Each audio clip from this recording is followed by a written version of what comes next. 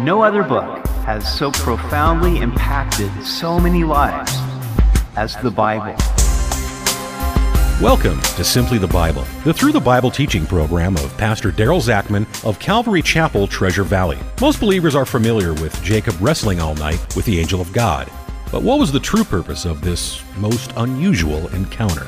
We hope you'll join us as Pastor Daryl continues in Genesis chapter 32, right here on Simply the Bible. You've heard of being between a rock and a hard place. That is where Jacob found himself. He had narrowly escaped harm from his uncle Laban. Now his brother Esau was marching toward him with 400 men. He was afraid and did everything he could think to do to appease Esau and give his family a way of escape in the worst-case scenario. We pick it up in Genesis 32:22. And he arose that night and took his 2 wives, his 2 female servants, and his 11 sons, and crossed over the ford of Jabbok. He took them, sent them over the brook, and sent over what he had. Then Jacob was left alone. Jabbok is a stream in the mountains of Gilead that flows east to west and enters the Jordan River about 40 miles south of the Sea of Galilee. Jacob takes his wives, children, and possessions over the ford of Jabbok, close to where it meets with the Jordan. Then he crosses back over to the south side of the stream. On the eve of what could be a great battle with his brother, Jacob wants to spend the night alone, as well as protect his family as best he can. With Jabbok separating them from Esau, the women and children are in a better position to escape if need be. Verse 24, and a man wrestled with him until the breaking of day. Now when he saw that he did not prevail against him, he touched the socket of his hip, and the socket of Jacob's hip was out of joint as he wrestled with him. And the man said, let me go, for the day breaks. But Jacob said, I will not let you go unless you bless me. So he said to him, what is your name? And he said, Jacob. And he said, your name shall no longer be Jacob, but Israel, for you have struggled with God and with men and have prevailed. Then Jacob asked, saying, tell me your name, I pray. And he said, why is it that you ask about my name? And he blessed him there. This is an extraordinary encounter that is critical in Jacob's life. Everything changes from this moment on. It brings up 7 questions. First, who is the man? We are simply told that a man wrestled with him until the breaking of day.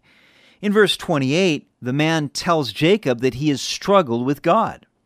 In verse 30, Jacob says, I have seen God face to face, and my life is preserved.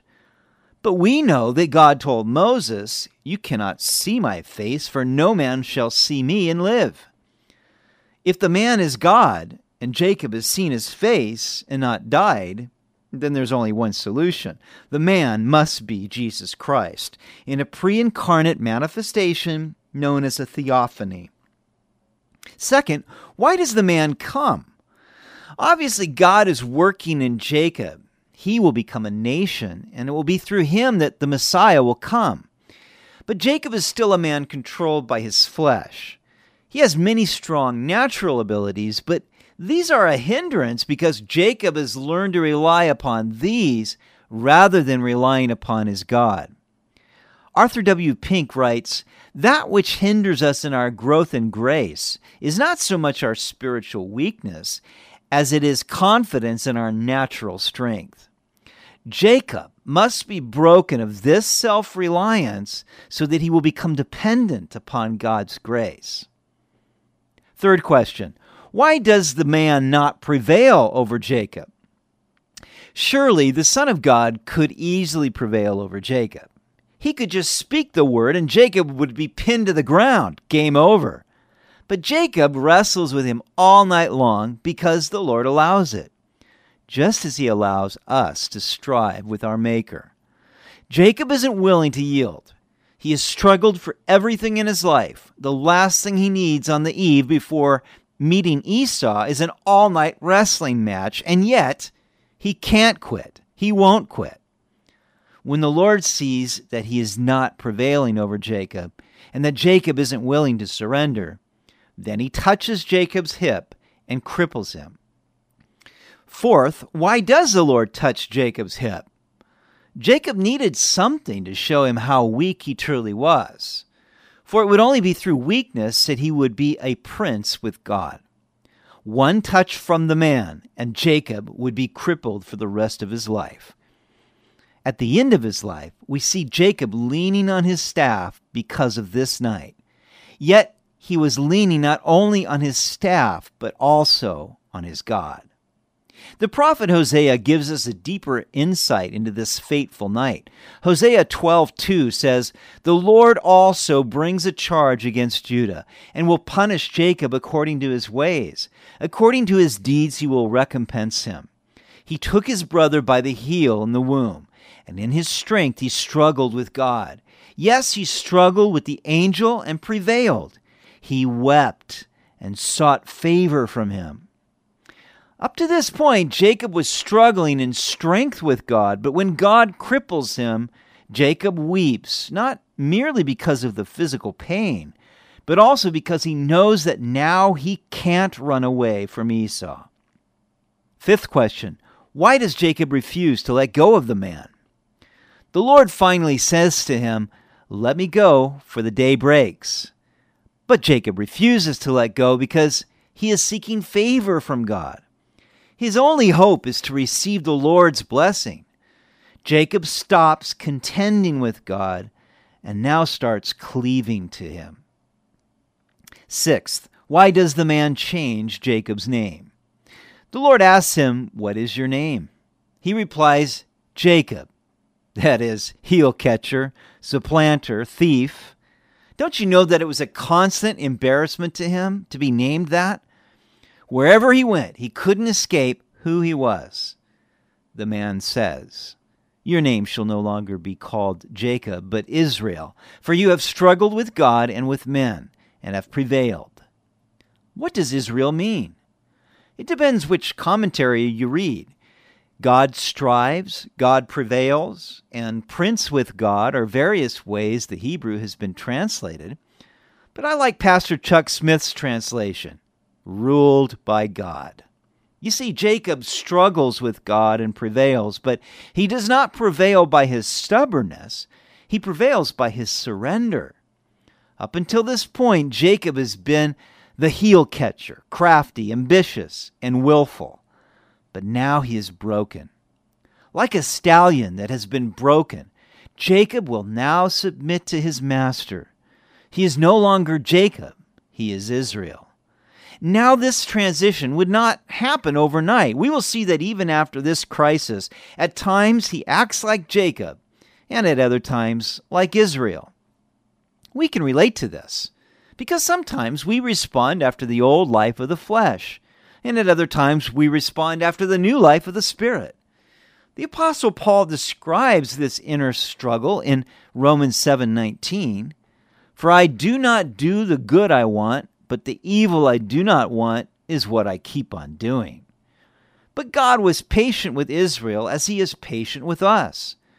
Our sanctification, that is, becoming holy as God is holy, does not happen overnight.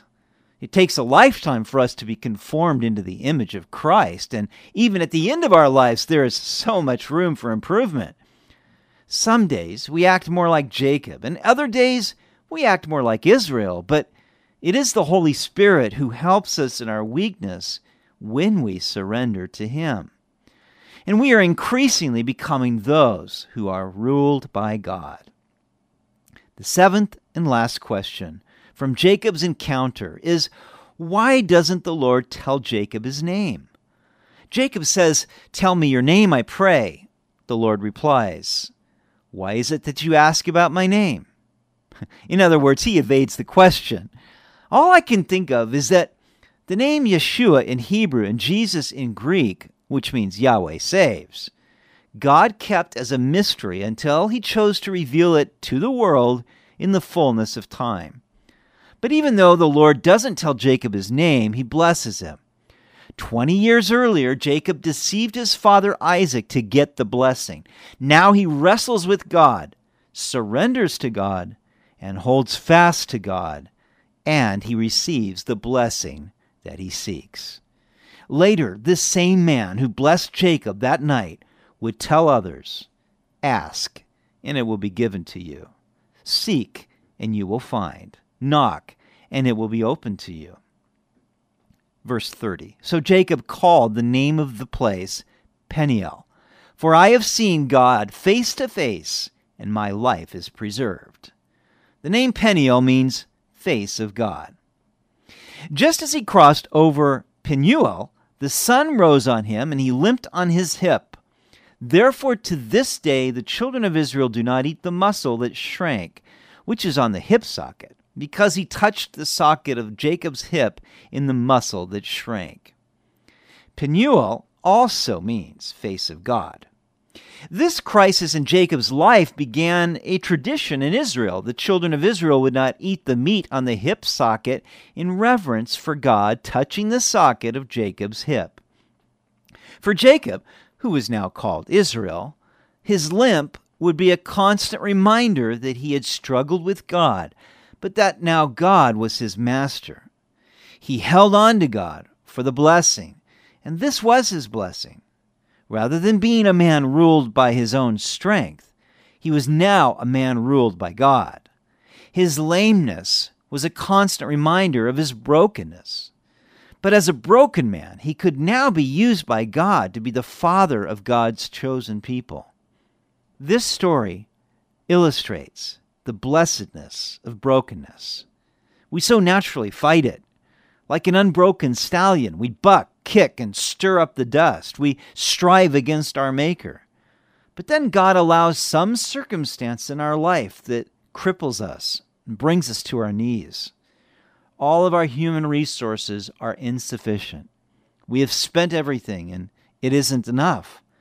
All we can do is to surrender and hold fast to God. We find that He gives strength to the weak. He is near the brokenhearted, and those who are lame can lean on Him and find that He is always faithful. We see a beautiful picture of Israel at the end of his life in Hebrews 11:21. By faith, Jacob, when he was dying, blessed each of the sons of Joseph and worshipped, leaning on the top of his staff. He found his brokenness to be his blessedness. The staff on which he leaned had been a constant reminder that he had leaned on the Lord his God, who brought him through all his troubles and would now bring him into his eternal blessing. This God will do the same for you. You've been listening to Simply the Bible, the Through the Bible teaching program of Pastor Daryl Zachman of Calvary Chapel, Treasure Valley. They meet every Sunday morning at 10:30 at Pepper Ridge Elementary School in Boise. To listen to any of Pastor Daryl's teachings or to find out more about the church, go to their website at calvarytv.org. That's calvarytv.org. We'd really love to hear from you. Most believers are familiar with Jacob wrestling all night with the angel of God. But what was the true purpose of this most unusual encounter? We hope you'll join us tomorrow as we continue in Genesis on Simply the Bible.